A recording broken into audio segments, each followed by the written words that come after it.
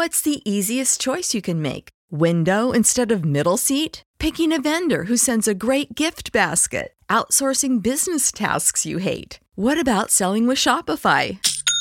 Whether you're selling a little or a lot, Shopify helps you do your thing, however you cha-ching. Shopify is the global commerce platform that helps you sell at every stage of your business. From the launch your online shop stage to the first real-life store stage, all the way to the did we just hit a million orders stage. Shopify's there to help you grow. Whether you're selling scented soap or offering outdoor outfits, Shopify helps you sell. Wherever and whatever you're selling, Shopify's got you covered. Sign up for a $1 per month trial period at shopify.com/try. Go to shopify.com/try now to grow your business, no matter what stage you're in. Shopify.com/try.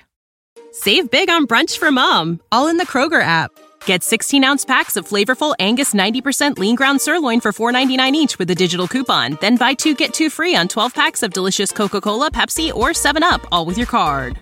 Shop these deals at your local Kroger today, or tap the screen now to download the Kroger app to save big today. Kroger, fresh for everyone. Prices and product availability subject to change. Restrictions apply. See site for details.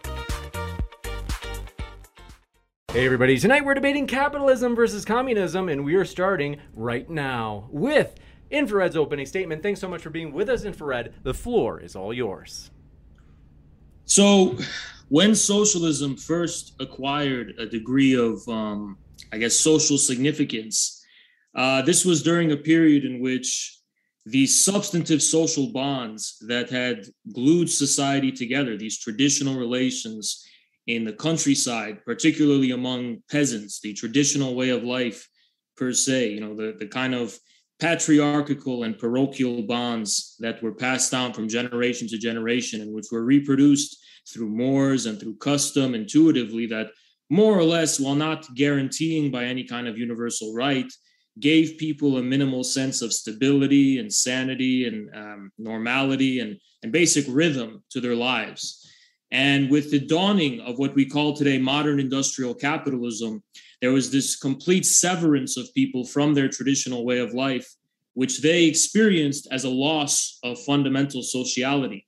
So modern industrial capitalism, specifically as it took form in modern England, represented this very alienating antisocial tendency. As far as from the perspective of most people, people were kind of being herded into these crowded cities with no regard for, human life or, basic, people's basic standard of living. They were more or less treated as a kind of cattle for their labor to be squeezed out purely for purposes of profit and money grubbing. Peasants would describe these factories, these mills of English modern industrial capitalism as like monsters that were literally consuming people, right? And then we all know from the poem, I think it's by Blake, Jerusalem, that these satanic mills, right? So we have this kind of clear association of modern industrial capitalism with this fundamental antisocial evil and lost sociality, because it's not specifically a system that was designed by anyone, but it just represents this wild reduction of every aspect of life, not only to the interests of private property, but to the narrow interests of the pursuit of profit. Obviously, we don't live in that kind of capitalist system anymore, which actually leads me to a provocative point I think people don't really entertain as much as I think they should, which is that we either have or are already slowly transitioning into a post-capitalist system. States and governments since the early 20th century or mid-20th century, depending on how you want to look at it, no longer view the economy as this kind of laissez-faire Wild West in which things just are treated as natural occurrences, but as something that has strategic significance for national security and a tool that's used to raise people's standard of living and well-being, no matter how they're doing it, whether they're going about the Soviet-style system of the 20th century or something else. The recognition of the fact that the economy is more or less supposed to work in a way that benefits the majority of people is something everyone, even libertarians, kind of take for granted. So I wonder in these debates of the capitalism versus socialism, if it's in a sense already over. Socialism kind of already won because capitalism wasn't some kind of like designed system that people implemented to benefit people. It just refers to a kind of state of anarchy in the forces of production, where things are just kind of thrown up in the air in a completely anti-social basis. So I'll leave it at that. You got it. Thank you very much for that opening statement. And folks, if it's your first time here at Modern Day Debate, we are a neutral channel hosting debates on science, religion, and politics, welcoming everybody from every walk of life. And I want to say, don't forget to hit that subscribe button for many more juicy debates. For example, Vaush versus Dr. Thomas Bogardus next week, or I should say next month, on whether or not trans women are real women. It's going to be a juicy one. You don't want to miss it. Hit that subscribe button. With that, we're going to kick it over to JF for his opening statement as well. Thanks for being with us, JF. The floor is all yours.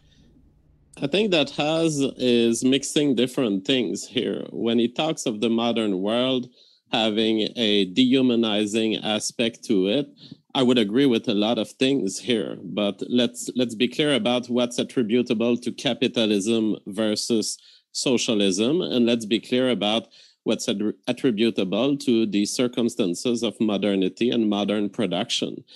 Because he presents a kind of paradisiac view of the old farmers that eventually grew either into communism in the Soviet Empire or into capitalism in the English system.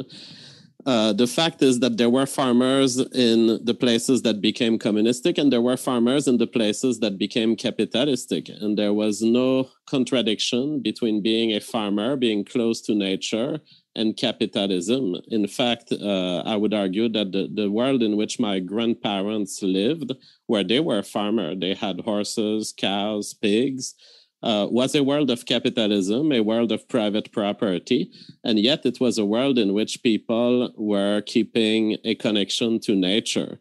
So capitalism is not radically opposed to people keeping a connection to nature. However, in capitalism, other options are available to those who want to take them. So if you want to go work in a workshop of some kind in the center of a city doing a very narrow kind of work, you can. But capitalism doesn't force you to do that. Capitalism leaves it open thanks to the conceptions of private property, precisely to do whatever you want to do with your property. I think that we should not dismiss the workshop lifestyle and the life of workers as being not the right way to live. And I wouldn't want a society that decides that these ways of living are not worth it. I want a society where people can work just the same way my grandmother at times went to work in the big workshops, stacked some money, continued building her farms with my grandfather, and that's perfect. I don't think that this option should be abolished. And the problem in a socialist system is that the state will eventually choose for you. So why does socialism fail? And before I get into this major subject that I want to cover tonight, I'll keep reviewing what Haz has said because I agree with a lot of what he says. He says capitalism treats humans as cattle that need to be squeezed out. That is just the nature of the world. The world is limited, and because there are limits to the availability of resources, people fight for these resources. And so, yes, an employer must use the best tricks that he can use to increase the productivity of his employees. As far as the employees are concerned, they still get their salary and they can still make the life that they want in capitalism with that salary. That's what matters to me. I don't think that we should demean any sort of jobs. If you do it and you end up being able to raise a family thanks to the money you make there, as far as I'm concerned, that is not a unnatural way of living for human. In fact, it's humans doing what they have to do to survive, what they have to do to pay for their family. He says that there is a narrow interest of the pursuit of profit in capitalism. Yes, but there's also so much other things. Most people don't actually pursue profit. most people in capitalism, in our current society, pursue sustainability. They pursue having a little home for them and their family. They pursue very meaningful things within their pursuit of some salary. So as far as the profit portion of capitalism, that is a very minor thing that really concerns certain elites, and it relates to how people make profits when they own stocks of a company or they own private companies, and they generate money flows that are in extra of what they really need for just surviving. Now, the question of why there is that extra and why it's a good thing that there is that extra in capitalism boils down to the question of the allocation of resources. The problem is society must find a way to allocate future resources, future workers. Who will you send a bunch of workers to work on iPod 2, or will you send them to work on iPhone 14?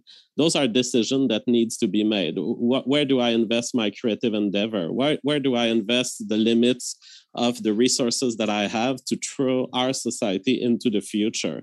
Capitalism sorts this out very simply by saying whoever had the right ideas in the past will be rewarded with money, and they will be able to control the future even more because they'll have more money. They can invest those profits into the most efficient directions that they perceive for society. And because capitalism ultimately relies on selling stuff to people, being able to find something that people want, I would argue that it's actually very much in line with the needs and desire of the people. There is no system in the history of humanity that has found a way to enslave basically everyone, including the elites, to the needs and desire of the people. Because every time you go to McDonald's and you buy a Big Mac, you're voting for McDonald's. You're voting for these kitchens to keep operating. And that's what capitalism does best, actually, allocation of resources, which socialism completely fails at. Because socialism believes that some human in some bureaucracy of some kind, or maybe an association of human or a group of humans, can decide for everyone what is worth pursuing and what is not worth pursuing. Capitalism says whoever has money will be able to fund what's worth pursuing, and they will fund it with their own property. And if they waste in wasteful research directions, they will lose everything, and eventually they won't be able to control the future, and someone else will be here instead. Here's where I agree with Haz. Socialism kind of already won. That is true. And tonight I'm not debating whether socialism will or will not win. It will win. Our countries are already very heavily socialistic. I prefer even calling them at this point, Canada and the US, communist countries. The states have taken over so much of the micromanagement of businesses and so much of the means of production. And we have seen in the COVID crisis that indeed the people, the state, can shut down the means of production as they want. And they can completely eradicate private business if they want to. And they've been doing it. So yes, socialism is here. It's already here. Capitalism has lost. The question I ask tonight is, how long can socialism survive because of its inherent defects? And the answer is it won't survive for long. A society that is as inefficient as a socialistic society, that doesn't have proper eugenics, that rewards needs rather than reward talent, is a society bound for losing, for destroying itself out of the own inefficiencies that it will create for people. And out of the simple fact that having someone else decide for you, having someone else take whatever is left from the squeezing out of your work and going on a collective decision-making basis with this surplus has inevitably in history led to this surplus being redirected to corrupted endeavors that don't satisfy people. The only way to satisfy people is to give them the right of property so that they can vote with their money in a capitalist, healthy society. Thank you very much for that opening as well, JF. And we're going to jump into open conversation. I want to say, folks, If you have a friend who would enjoy this debate, go ahead and click that share button below, and you can share this link with them so they can enjoy it as well. With that, thanks so much, gentlemen. The floor is all yours for open dialogue. So there's a lot there, but I think I want to kind of narrow the focus. I think as a matter of principle, specifically under the ideological principles of liberalism, it is true that people on paper are supposed to have the choice. There's no formally prescribed system that says people have to move to the cities or have to abandon their traditional way of life. There is a level of choice there. But my argument is that that's just on paper. When we look at this from a historical perspective, beginning with what are called the enclosures in England and the British Isles, and if the audience doesn't know what that is, it's basically where, you had this kind of property whose ownership was not very clearly defined, but which nonetheless peasants subsisted off of it in order to kind of earn a living. And there were these enclosures where it was suddenly privatized, and basically it was a way where peasants had to start paying rent, which they couldn't afford, to these new landlords, and which were forced to basically move to the cities to make a living. Now, that's not the only form the proverbial enclosure takes. The most common form is actually debt, right? It's where it becomes increasingly necessary to take out loans to sustain your previous way of living. I think a lot of people after the 2008 financial crash will be able to relate to this. Is banks kind of become a kind of serf to the banks, and in order to pay off your debt, you end up having to actually have your entire property foreclosed, right? Whether it's your plot of land or whether it's your proverbial plot of land, which is in the form of your house, or whether it's in the form of needing to take out debts to get, education or something else. This system manages to find these ways of actually eliminating choice in practice and forcing people to kind of become subjected to these dehumanizing, and if not dehumanizing in terms of the standard of living, then just undignified ways of living where, they don't really, in the words of Carl Schwab, I think, you'll own nothing and be happy, right? I agree with you that we're living in this type of strange socialism, but I do insist on the fact that it's not the same as the one that exists in China or in the Soviet Union. We kind of have a socialism of the banks, socialism of the rich, where Wall Street and the City of London are engaging in the central planning in order to enrich their own coffers. So I'm glad we agree on this kind of inevitability of the fact that capitalism as we know it is kind of going away. But the question I would kind of like to pose to you is, how would it be possible to return to a free market system when it was the very free market system that gave rise to this socialism? I mean, these banks that are becoming these like socialistic organs of planning, they came from the private sector, right? They weren't created by states. So that's just, yeah. Yes. Well, what's happening in the modern time is that the corporate world, which was initially stemming from capitalistic considerations and beliefs, has now converged toward making it a specialty to basically skew the decisions of the state, basically employ the corrupt agents of the state to work in their direction so that the so-called markets, which are not free markets anymore, they are manipulated markets in the current world. And the game is your stock value will increase if you find a way to somehow force the money of people into your pockets. And this takes the form, of course, of taxation, which is a forced form of theft. And taxation eventually redirects these flow of funds to the friends of the regime. And the problem is that's been socialism from the beginning. It's a growth of certain agents in society via state power. And I don't know of any form of socialism that doesn't converge toward this. So I'd like to hear from you. What do you mean when you say socialism? Because I see it as an inevitability that some state-like entity will take power and will eventually work against the interest of the people. But what is your socialism? Well, the way I would look at socialism is similar to the way Marx and Engels would look at it. And they would call it scientific socialism. What they meant by that was basically that we're going to recognize that there's this inevitability of this increasing socialization of the means of production. That's happening because of these new monopolies and these new trusts and the new role of banks, right?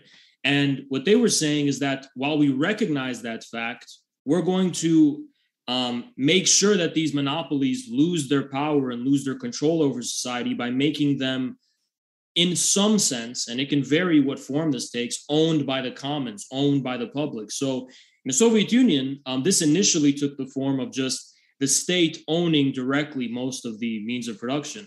Whereas in countries like China, you have the state having a privileged role in setting the goals of production, whereas it doesn't directly own all the enterprises, but it owns the purpose that they work toward, whether that's increasing GDP or whether that's following some kind of state-directed initiative.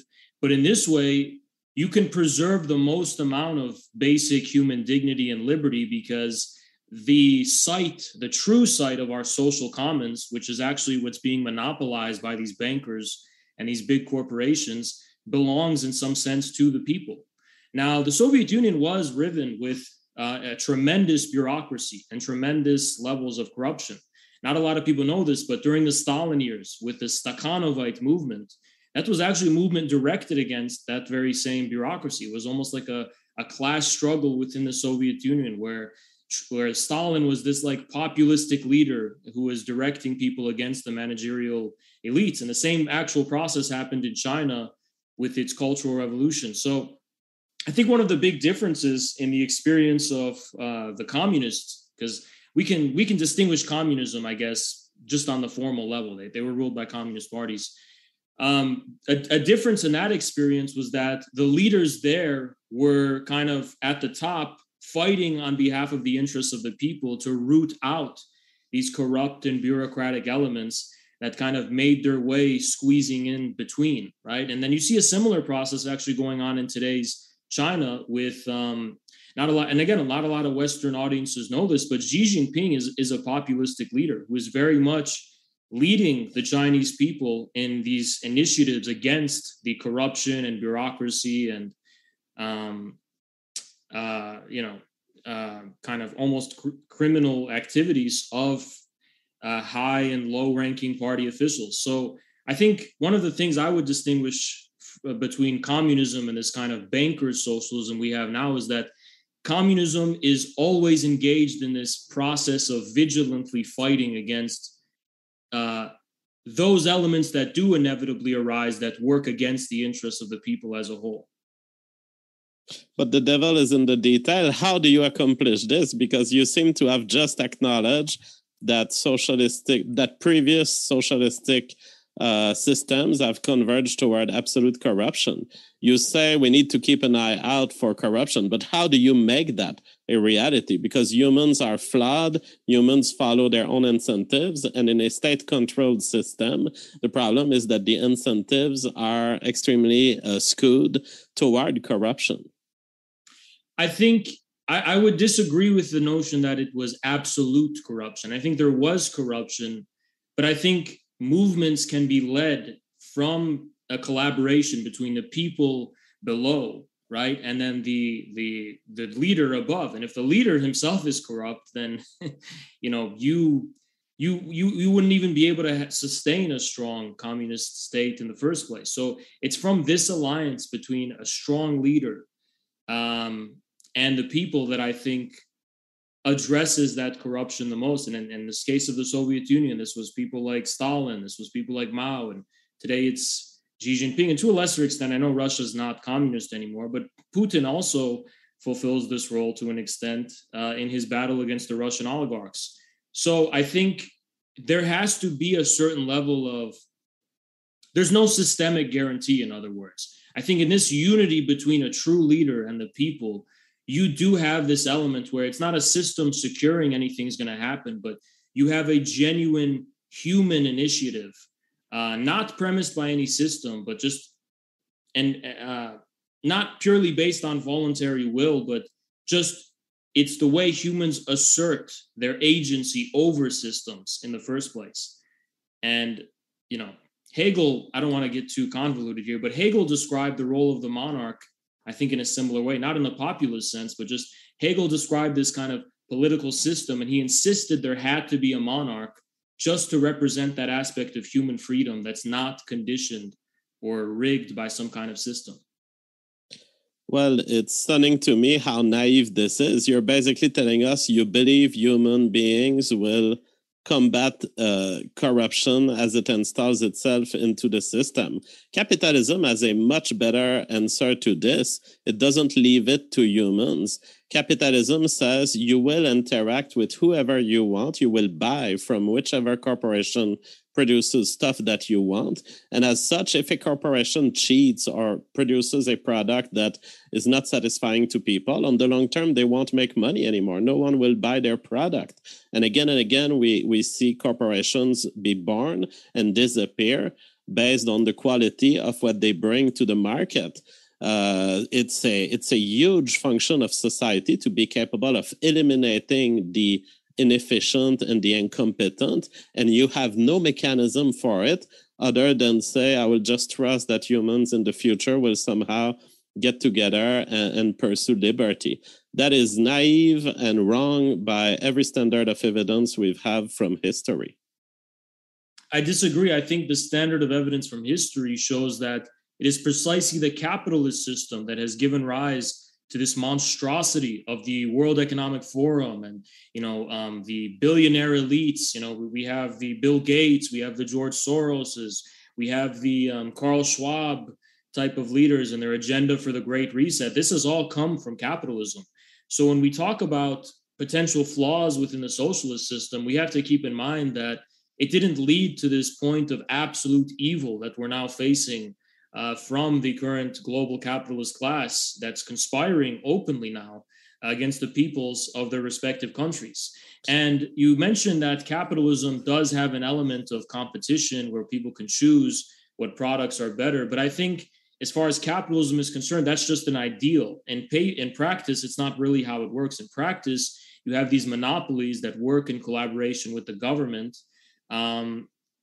And I don't know if there's an extent to which, people would prefer the iPhone over Android, but all of these companies that we use to illustrate examples of capitalism are very socialistic, not only in how they operate as these kind of centrally planned corporate monstrosities, but also the fact that they're engaged in practices of regulatory capture. They're getting subsidies from the US government. They work not only with the government, but even with our military and the Pentagon.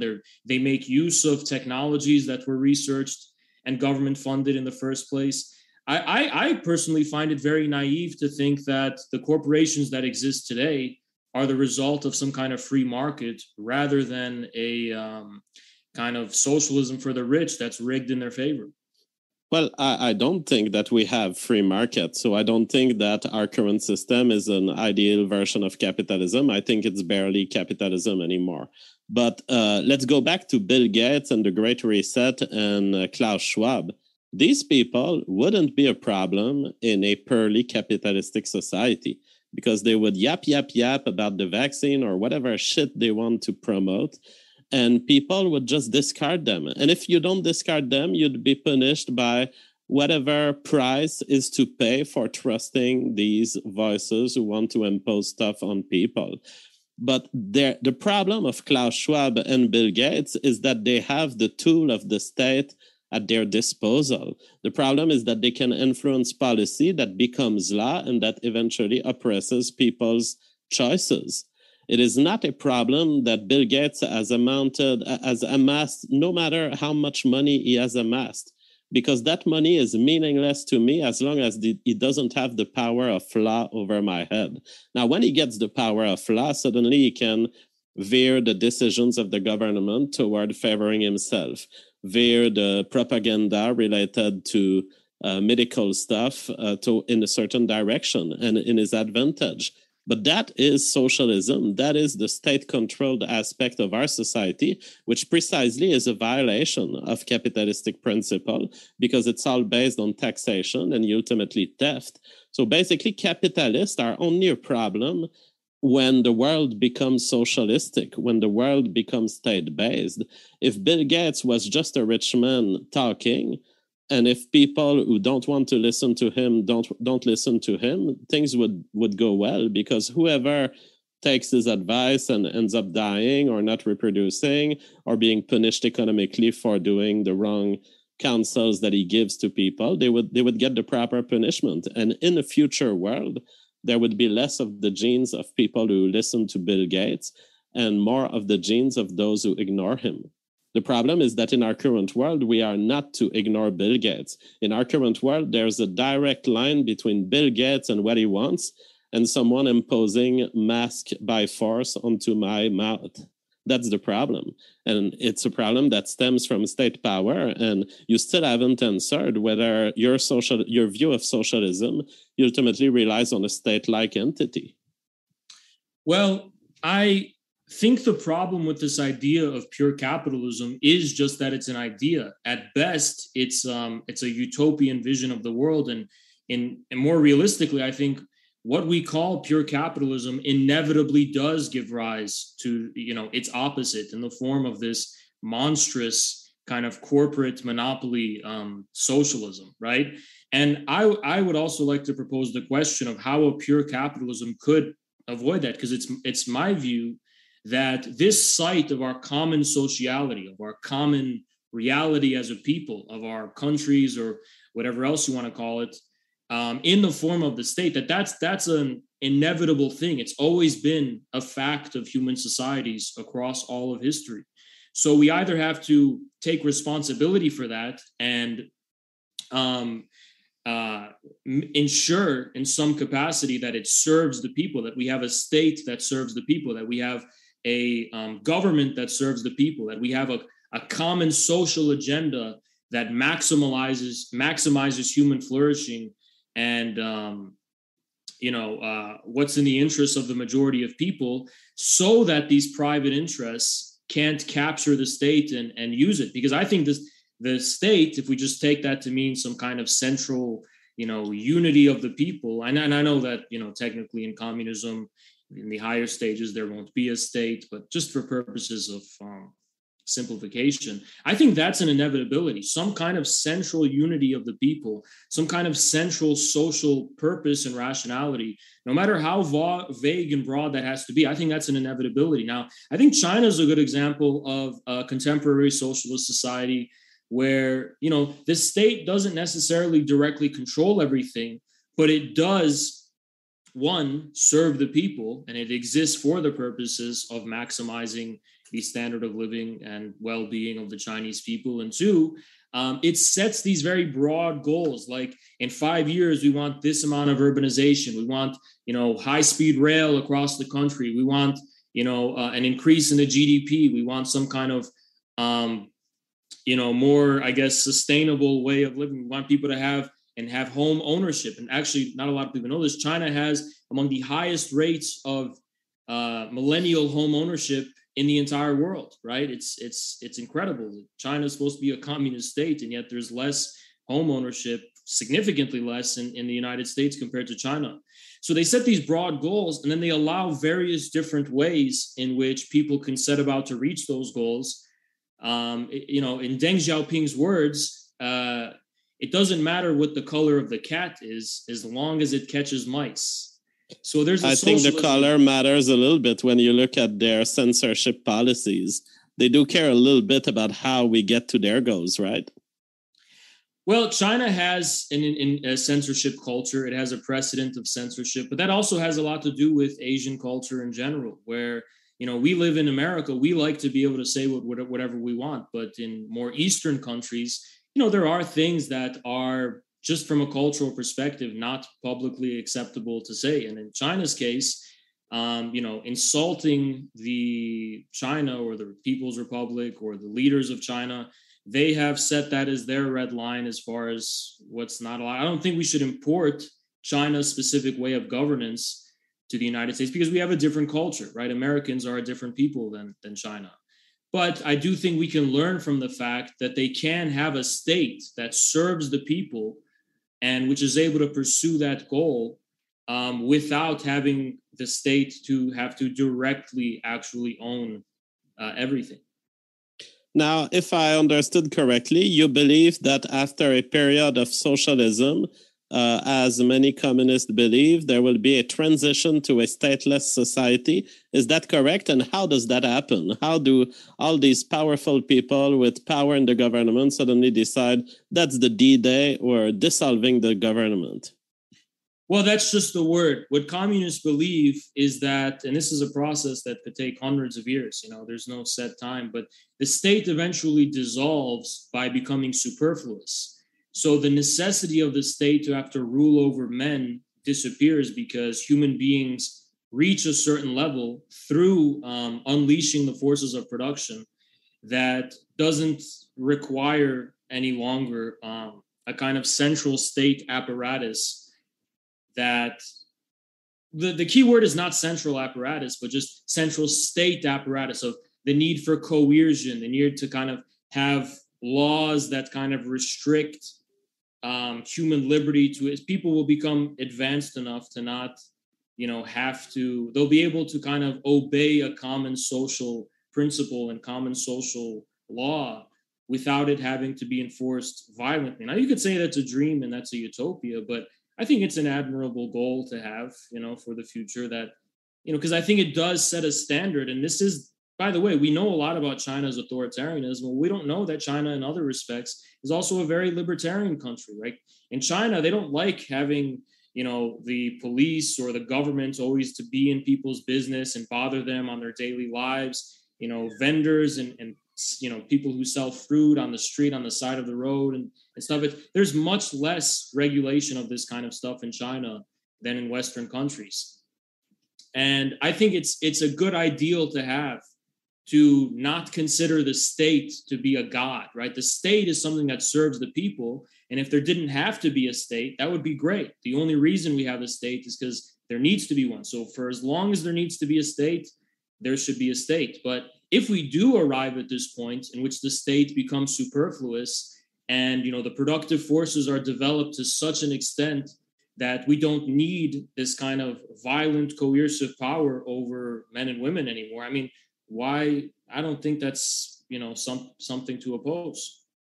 So what is violence? Do you consider it's violence, the fact that people have to go to work to have food on their table? No, I think that's an inevitability of life, right? If you don't work, you're gonna, you're gonna starve and die, not because someone has a gun to your head, but because no one's going to be doing the work that comes with living and surviving. So there's a certain extent to which, no, I mean, you do have to, at a certain level, work to survive. Now, it'd be nice if we got to a level unleashing the productive forces where people either had to work very low hours or, didn't even, we could just have robots do everything or something. That's nice. Although I think human beings will always want to have some kind of way of fulfilling a higher purpose through work. I mean, it would be nice if that didn't have to happen. I think that in a modern society, I don't think it's the state's job to force people to work, especially not in a modern society. So I'm against that, obviously. So yeah. Now I'm worried about the unsustainability at the evolutionary level of your project. So I'd like to ask some questions about this. Are you for social welfare? Do people get paid if they are not willing to work in a communistic society of your kind? I mean, if you look at countries like China, people are not allowed to just subsist without having to work. So if you don't work, I mean, I think there should be a set minimum. We can afford that in a modern society. But in order to be able to live a fulfilling human life beyond the bare minimum, I think, obviously, yeah, you should have to work. And I think, I don't think what the majority of people want is more welfare. I think what they want is more opportunity. And the problem... Well, it seems, according to people's voting pattern, that they do want more welfare. It seems that when you give power to the people, they vote themselves the right to steal money from billionaires and to give it to themselves. That's not what people have voted for, though. I think people have voted generally, especially in the Trump election of 2016, for more opportunity. They want jobs back. They want their old kind of jobs that they used to have, manufacturing jobs that are good paying and which sustain their lives. Well, they want to be able to live dignified lives in general. And the problem is that there's no opportunity, because the opportunity has been squashed and captured by these capitalist monopolies, which prohibit any real competition. But these capitalist monopoly either are capitalistic and therefore respond to some need of the people who pay them, or they have a flow of money coming from the state or from an unjust participation of the state in the micromanagement of society. And my problem is that the society you want to create, even if it's a China-like society, which you describe as not having big social welfare and basically forcing people to work if they want some payment. The problem is that the state is directing the direction that you will take in your work. The state is deciding how resources should be allocated. Now, it can work for a while. I have no issue with this. I'm sure it can work for decades. The problem is long term. How do you invest the wealth of America in 1951 to bring it to where it is in 2022? No one, no human being, no administration, no party can ever make that decision of driving the world forward so much that you start from 1951 and you basically can build houses and roads. Down to you have the internet, you have the cell phones, you have everything. And all of it was basically decided by an invisible hand, the invisible hand of the free market and what people wanted and what people thought people wanted, because that's what innovation is. The problem is if you keep paying people for working at furthering the endeavors of the state and their decision of allocation of resources, you send them working in unproductive direction. You send them also being rewarded for working in unproductive direction. And the reason capitalistic society in the last century have been leading the world in terms of, and even creating goods that eventually came to be used in China, for example, electronics, computers, internet, all of it was driven first by capitalism and eventually got used in Asian societies. The reason we can do this is we have allocation of resources that are based on an expectation of profit. If there's no expectation of profit in the long term in your system, if there's no way for people to pursue dreams that would unlock potentials for increasing their wealth in massive amounts, you are skewing the system of capitalism that properly gives power to those who have demonstrated past success in allocating resources.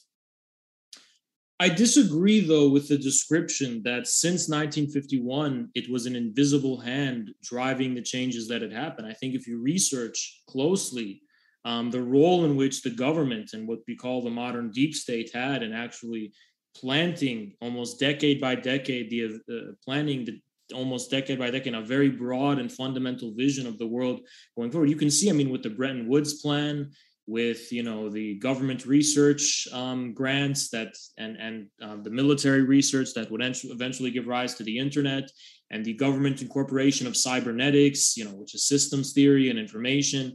I think it's very, and other stuff we don't even really know about. I think it's very clear to a certain extent. Things were kind of planned in a way. They were not given to the invisible hand of the free market in any capacity. And this is especially true for the latter part of the 20th century, where the government started to adopt even these top-down style socialistic methods in order to compete with the Soviet Union. So, well, I disagree with that interpretation of the world. I think it was vastly driven by the free market. You may see one or two state actors. I acknowledge that the internet at the beginnings was developed within the state and eventually came out of it. But notably, it emerged, even if it emerged from agents of the state, and I think that you overrepresent the role of the state in setting the technological advancement of America. But even if I was to grant this, it came from a capitalist society. And it's like we didn't see the internet being developed in European, African, or Asian countries. It came ultimately from the technological developments of a capitalist society. And most importantly, because capitalist societies produce surplus and they handle this surplus wisely. whereas the surplus in a more socialistic-driven society is controlled by the people and misdirected toward their immediate well-being and eventually wasted basically in consumption and welfare. I think almost the opposite is true, though, because in the experience of what we typically associate with the communist experience, which was China and the Soviet Union, immediately what you did have was a separation of people from their ability to immediately gratify their immediate interests through surpluses in the form of these kind of primitive forms of accumulation. It's used more simple terms in case people don't know what that means.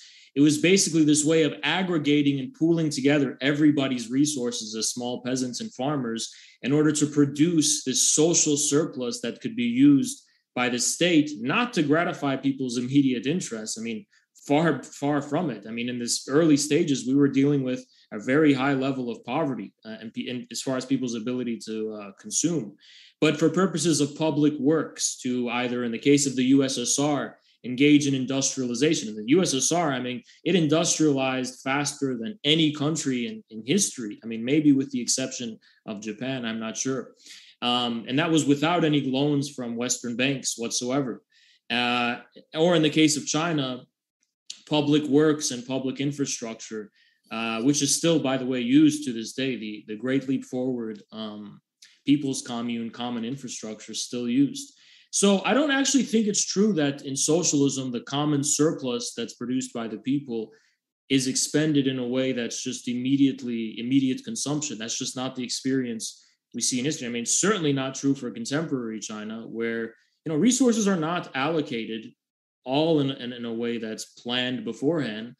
Though I would propose that even above the kind of system China has today, there are researchers and scholars who have pointed out that with the rise of supercomputers and computation technologies, I wonder if it would be possible to rationally allocate resources in our society in a rational and efficient way, with the kind of decentralized and technologies using systems theory and the internet and so on and so on. So I'm curious to hear what you would think about that. I'll come back to that point. I will just say about the quick rise to industrial society in the Soviet Union. I don't deny this. It's probably what happens when you have a lot of central control. We often say that dictatorships are more efficient than democracy, and that could be also happening here. The problem, of course, with the Soviet system is that we have seen that in intergenerational times, it couldn't survive, it couldn't handle the progresses of the world in the way capitalist societies have been successful at doing. So in the face of many changes of economic context, the communist system is too centrally controlled to be able to handle the shock, whereas capitalism is plastic. It can handle the shock and change and redirect resources quickly. On the question of AI and rational allocation of resources, we end up with the problem of what is rational, because you talk with medical experts these days, and they think that it's rational basically to force people to take certain medical products. Is that rational? Well, it's rational by their standard because they think that you'll save grandma from having a virus if you take it. But is it rational by other standards? Is it rational for everyone? Is it rational for an individual decision maker who knows that other people would be protected by this medical product, and do they have to take it themselves? Perhaps it's not rational for them. So we end up with the problem that wanting to centrally control everything down to delegating the task to some central AI, the problem is that whoever sets the settings on these AIs will have set the details of the devil, will have set how this AI will ultimately serve people in some ways, but also massively oppress people in other ways. And we've seen it in China with their intervention in the reproductive domain, which has had terrible consequences. The one-child policy, the preference of choosing children that are male eventually leads today with China being stuck with a problem of incels, basically. So when you follow a rational framework, you have first to define what will be the basis for your rational decision making. Well, just to be clear, with the new technologies and specifically within the paradigm of cybernetics, the difference is decentralization. So consumer inputs would like go into a computer that's based on the choices of the people that would then determine what needs to be produced based on what people choose. So it's not going to be drafting a plan that's going to force people to adopt certain consumption practices before the fact. That would be like a top-down method of planning that's more similar to what the kind of USSR had. And I'll get to that point in just a second. This would be more the incorporation of, more decentralized cybernetic technologies and information technologies that operate on the basis of feedback loops. And that's what AI does. And actually, companies today already basically do that. Almost all of the major capitalist corporations have incorporated AI and have become these organs of totalizing central planning, except they're actually rigging it. In the case of BlackRock, you have money that's being invested into various companies based on ESG scores, not on the basis of what people want, but on the basis of the extent to which they're fulfilling the so-called green agenda, or they're fulfilling the other agendas. They're more socially woke, or, BlackRock has some, and it's just all a kind of bubble that's not even based on the production of real things. Now, on the point, just very quickly, I don't want to drag this on, but on the point of the Soviet Union, I do agree that it came to a point where it was not able to respond to this new information economy, this new light economy of the production of consumer goods. But I think one would have to grant that China did respond and adjust to this without sacrificing the fundamentals of its socialist system in a pretty good way. China has survived longer, indeed, that is true. I suspect that eventually it's just a matter of time that there is some amount of change that an authoritarian regime just cannot take. And in the case of the Soviet Union, it may have been 2-3 generations. And in the case of China, it might be 5 or 6. But I think any authoritarian system is bound to face the problem that the decision making is not made by the person who paid the price. That's the fundamental problem of any state authority. Now, I want to go back to your computer system. It's very interesting because you're saying it's a decentralized computer system, but in the end, what you have done is you have translated the real democracy and put it in the cybernetic world. If you have a computer that asks people what they want, you still haven't faced the central problem, the centralized problem of, so what is the law? Like, if 70% of people vote for, in your system, for drugs should be legal, and 30% vote for drugs should not be legal, what is the system by which you decide what is a proper oppression of a part of society against another part of society? I think when you have those polarizations that are so powerful that they're kind of dividing people, even 70-30, right? It's a very significant polarization. I think there's a deeper problem and a deeper divide at hand that, society has to address in another way. Why is it that one part of society is very liberal, whereas another is very conservative? Is there a way to kind of synthesize that contradiction and produce an interaction that people can come to an agreement about in some form?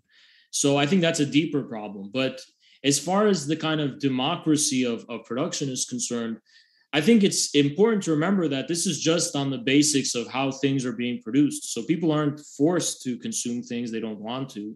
If a minority, let's say, I'm not sure exactly how the system works. I recommend the work of Paul Cockshott, and he wrote a book. It's called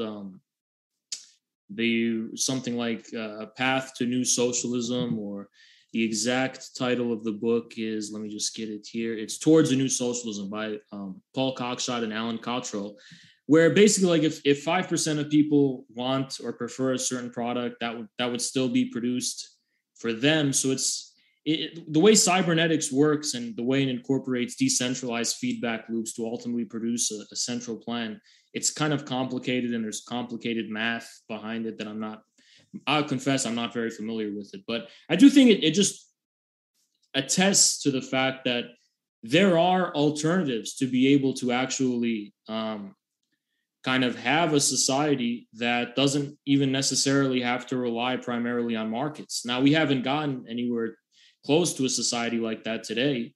I mean, China still makes heavy use of the market, and I expect in a socialist or communist America, markets would still have a very strong role. But I do think it's interesting to think about, at least as far as, thinking about other possibilities.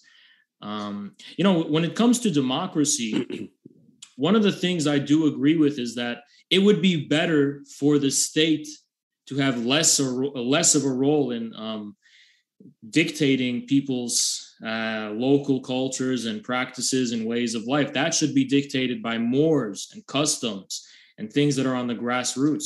So even though China is a very collectivistic society, most of the morality of Chinese society is enforced through culture. It's not enforced through laws. So I think we would be looking at something similar, where culture will have more of a role in regulating behavior instead of laws. But why does it have to be enforced at all? Are you for mob phenomena? Do you support cancel culture? Do you support people pressuring their loved ones into making medical decision-making against their will? What is the limit to this culture influencing human behavior? I think you need to find a balance between respecting other human beings' individuality and choices, and understanding that there are something, for example, I think incest or bestiality or, things like that are always going to be shunned upon and looked down upon by society. And I don't think that's really a bad thing. I think you can't, I'm against cancel culture, but to another extent, you can't really pick and choose. I mean, if you don't want to be judged by others, one should stay away from others, right? To the extent that one is in a society, there is going to be a certain level of shame and cultural regulation of behavior that's not explicit or on the paper, but it's just something you can't really control. All right. Well, I guess we can be headed toward our concluding statement, because that's it for my examination, unless there were other things you wanted to explore. I'm wondering, because I still don't have a full definition of where you're headed and what your society would look like, because you seem to be respecting people's liberty and even want a smaller state. It seems that if you had what you wanted, people might very well converge toward a fully capitalistic society again. In other words, if you reduce the strength of the state, people will naturally converge to what they've naturally converged in America in the last 200 years, which is a capitalistic world. Well, I like to say I'm a communist who believes in freer markets. And what that means is that I want the state to be able to wrest control from Wall Street and the City of London and the private corporations, those aspects of life that are going to be inevitably social and which are going to be inevitably held in common to some extent and have some, degree of control by a common state. And then when it comes to those things that a state is not in its power to regulate because of a lack of knowledge or otherwise, I do think I want more room for human liberty and more room for human freedom to be able to experiment. And this is the American way. I'm an American communist. I am fully invested in the American culture of experimentation and pragmatism and not having the government on your back, controlling your life. And whether or not it would be a form of capitalism, I don't think it would be the capitalism we've had, but ironically, I do think that the society that I envision would live up more to the ideals of what the ideologists of capitalism believe in, just on paper, that they want more liberty, they want freer markets, they want less government control over people's everyday lives. They want to avoid the pitfalls of kind of monopolist overreach and rigged markets, and they're against the Federal Reserve and things like that. I think the only difference I have with these kind of libertarians is that I want us to have a central bank instead of a Federal Reserve. I don't think you can completely eliminate this aspect of our common social, um, unity that has to be addressed and taken responsibility for in some capacity. The problem is that's the loophole. That's the entry door for power and state power to grow infinitely until it takes over every single aspect of your decision making. So the problem is you have good goals and good intentions, but you're passing through the wrong, in my view, you're passing through the wrong way. You are giving too much power to the state, which eventually it will use against you and which eventually will restrain your liberty. I mean, the problem is the zero-sum game between private money and state money. In the end, a dollar is either in my pocket and I can decide what to do with it, or it's in the state's pocket and they will decide what I do with it. And that's a fundamental problem. The problem of American society, precisely for the last 200 years, is this constant growing of the number of dollars in the pocket of the state versus the number of dollars in an everyday person's pockets. That's the problem to solve, and we solve this by enforcing a very, very small state that can only apply laws as it relates to murder, rape, and other unconsensual relationships. And that's all that the state should do. If you give it any other role, it will grow, and it will attribute itself more power up to the current state of America. I think the weaker a state is, the more it has to grow. And the more powerful a state is, the less big it has to be, because it's powerful enough to deal with the fundamentals and the basics without having to overextend itself and overreach itself. And in that regard, I think we should kind of stop having this view of just seeing it purely as a difference between individuals and systems. I think at a certain point, we as individuals have to take responsibility for our system. So if we fear government overreach and corruption and power corrupting and all that, in 1984 happening, we to an extent have to take responsibility for the state in some form. In America, we have a very ingrained culture of, believing in the Second Amendment, believing in a checks and balances of where the people can have some kind of leverage to keep the overreach of the state in check. Now, we get confused when we look at Stalin and Mao and the communist states, and we think that these are totalitarian dictators that were controlling everyone's life. Well, the truth was, in those states, the real tyrants were the lower level bureaucrats and lower level managers. And actually the leaders like Stalin and Mao and other communist leaders that was the form and expression of people's checks and balances as far as the power of the state is concerned. At local levels, when these party bosses and lower level managers would act as bullies and tyrants, they would write letters to Moscow or write letters to Beijing, and they would invoke the authority of the central leader to uplift themselves. And so it's kind of, there's different ways in which people establish their social contract with the state and establish having an ability to counteract the state's tendency to corruption. I think it takes different form depending on the culture. Eastern cultures, they're more collectivistic. They have more of an emphasis on a kind of central leader. America is a more individualistic culture, and we have more of an emphasis, on individual security and liberty in some kind of way. So I think it can take different forms depending on the culture.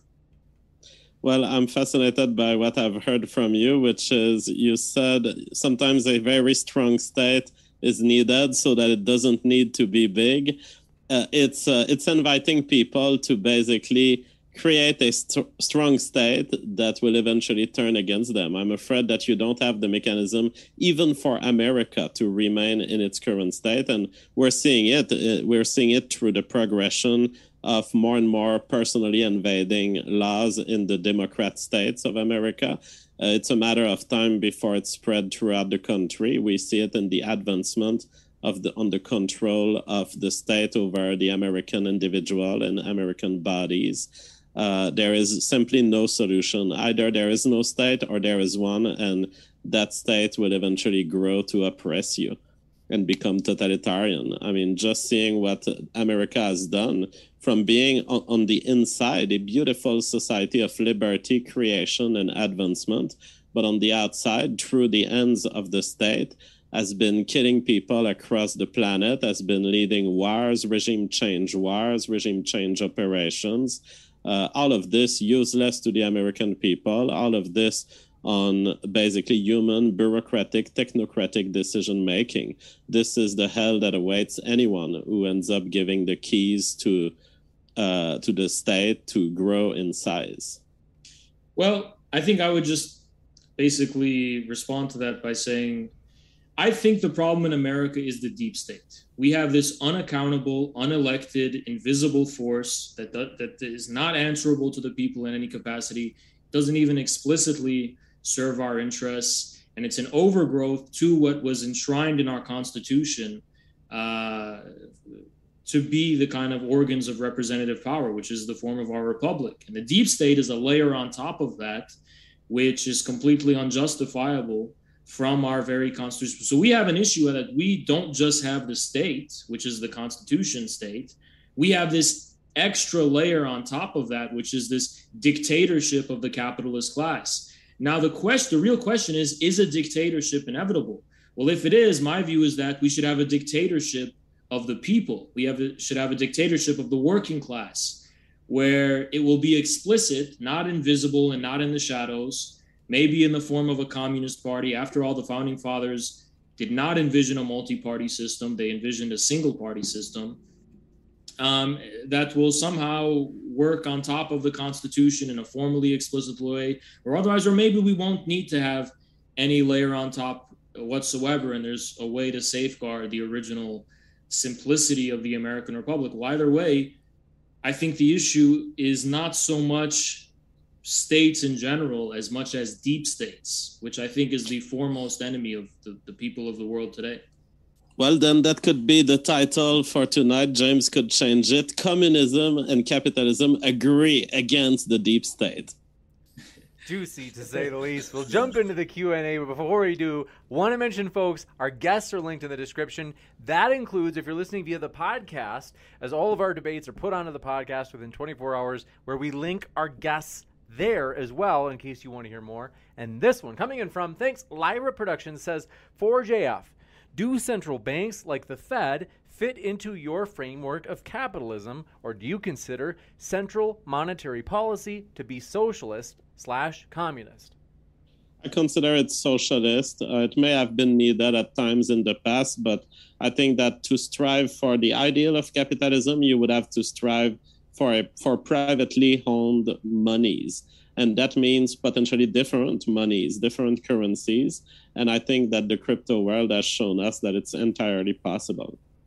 You got it. USB in first try says, government can't micromanage people without making life suck. I think that's for you, Haas, but... Yeah, I mean, I agree. I don't think it's the government's role to micromanage individuals' lives.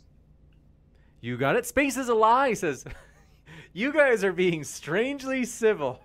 Well, next one. C-Getch, thanks for your compliments. Says James, hope you're well. Thanks for the content as always. And I want to pass that thank you on to the guests, as they are the lifeblood of the channel. As mentioned, they are linked in the description. And you guys, a couple of civil guys. We look at you guys. Anyway, people, I'm excited.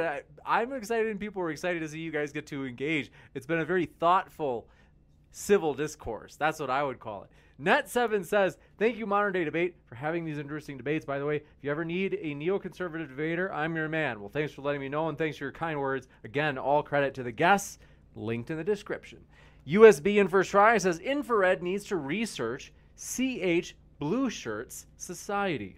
You familiar with that? I've never heard. I'll be sure to Google that sometime.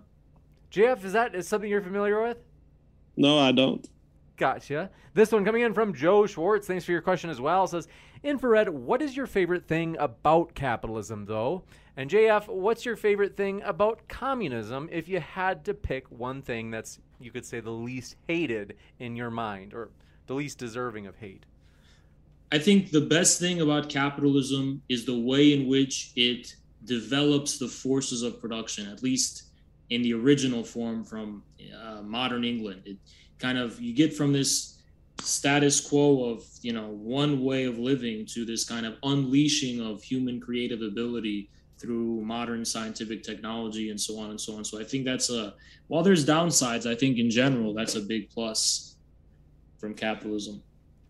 I think a great thing about communism is the intention, because the original communism from Marx, you realize that it's a striving for liberty.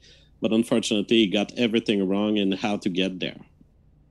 You got it. This one coming in from, do appreciate your question. Yuda Heku says, question for JF. If a company's product killing people causes that company to go out of business, why didn't Philip Morris and ExxonMobil fold years ago? Fold in what circumstance? I'm not sure what he means. I don't know the historic case. But I will say, capitalism isn't a guarantee that everything is always perfect. There are imperfections in the system. There are cases where, you'll buy meat and it's poisoned. But the idea is that, at least in capitalism, the system is organized such that the right people get punished. So if a meat producer starts producing meat that is of low quality, that makes people sick or even die, eventually people coordinate and they say, hey, that's a dangerous place to go, don't buy meat there. And eventually it gets punished at some point. If the corporation was to continue indefinitely killing people, inevitably there would eventually be an evolution genetically. People would eventually be evolutionarily punished for buying that meat, and people who buy different types of meat would be advantaged. So the beauty of capitalism is how it interfaces with natural selection. You got it. This one coming in from, appreciate your question, Dave, says, if you have time, I'd be interested in JF's take on the bloc spending, one of their limited debate days on removing prayer from Parliament. The bloc spending, I've not heard of this news. Do you know what it is, James? I have no idea. Prayer from Parliament. Well, I'm against the state. So all these questions about should the state be religious neutral, I think the state shouldn't exist. So yeah, if it exists, sure, I'm for the religious neutrality. But ultimately, I'm for the destruction of the state and its replacement with a very, very minimal state. You got it. And let's see. CL, I think you said that you might have sent in a question. I am peeking around. I don't see it. So maybe you were referring to somebody else in terms of having sent them a question in the chat. But do want to say, folks, our guests are linked in the description. We really do appreciate the guests, as Infrared and JF and other debaters like them are the lifeblood of modern day debate. And so thank you very much, Infrared and JF. It's been a true pleasure to have you guys tonight. Yep. Thank you for having us. And I just wanted to clear one last thing up unrelated to this debate, which was regarding Adam Something, which was hold on. Apparently just to be sure you're fair. I don't want to I don't want you to blindside him when he's not here to defend himself. Well, he did the same to me, though, to be fair. In modern day debates history, I've found that is really bad for us. I understand. I will say on air that I will say it's true that you have not backed out of a debate with him. You just said that you didn't want Dylan to get out of the debate, or you didn't want Dylan to be able to host/moderate your debate with Adam. Not get out, but just I didn't want Dylan to co-host. That's it. Agreed. I'll agree with that, because that's something that in my DMs I've seen it. It's true. And so if you and Adam and Destiny and Hinkle Jackson, or whoever you might want as a partner wanted to do a debate, I'm open to hosting. I just don't want, because I found because I mean the tweet you said was like that Adam couldn't make it this one, and it's a public tweet. So I just found it strange how he was saying, me and Jackson backed out, because, you did make a public tweet saying that he was the one who couldn't make it. I'd have to remember, I honestly can't remember what it was, but I promise I'm willing to host it, and I'm willing to. For sure, yeah. It's true that what you're saying is true, that you had not backed out. It was that you didn't want Dylan to be able to host it. Because, long story short, though, thanks for understanding Infrared in terms of, and then also, want to say our guests are linked in the description, including at the podcast. Thanks so much, folks. I'm going to be back in just a moment to tell you about upcoming debates, such as tomorrow night, I, Hypocrite. He is going to be on debating Robert on how slavery should be taught to children. So that should be a juicy one to say the least. I'll be back with more updates on future debates. And James. Yep. There's a last super chat that came in. Can we read it? Oh, yeah. Let's see. This one coming in from, do appreciate your question. Coding Jesus says, JF Haas does not believe in genes. Can you ask him why he doesn't? Haas, why don't you believe in genes? Well, this would be a completely different rabbit hole entirely, but I think the idea of a gene described by Mendel, which is a unit of heredity, I don't think that stands to the modern knowledge we have about how biology works. I don't think there are single and discrete units of heredity. Of course there are. They are the letters of DNA. Your children will have yours and those of your partner. But of course there are genes. They don't singularly correspond to phenotypical traits because both the DNA as well as the other parts of the cell and even proteins, they all work together as one system to produce the phenotypical traits. Doesn't matter. There's still a unit of heredity. But anyways, that was my take. Juicy to say the least. And I just don't think they function as units, you know? Ooh, that might be a future debate. Who knows? Yeah, it might be interesting, yeah. But do want to say thanks, folks. I'll be back in just a moment with updates about those future debates, so stick around, and I'll be back in just a moment. Save big on brunch for mom, all in the Kroger app. Get 16-ounce packs of flavorful Angus 90% lean ground sirloin for $4.99 each with a digital coupon. Then buy 2, get 2 free on 12 packs of delicious Coca-Cola, Pepsi, or 7-Up, all with your card. Shop these deals at your local Kroger today, or tap the screen now to download the Kroger app to save big today. Kroger, fresh for everyone. Prices and product availability subject to change. Restrictions apply. See site for details.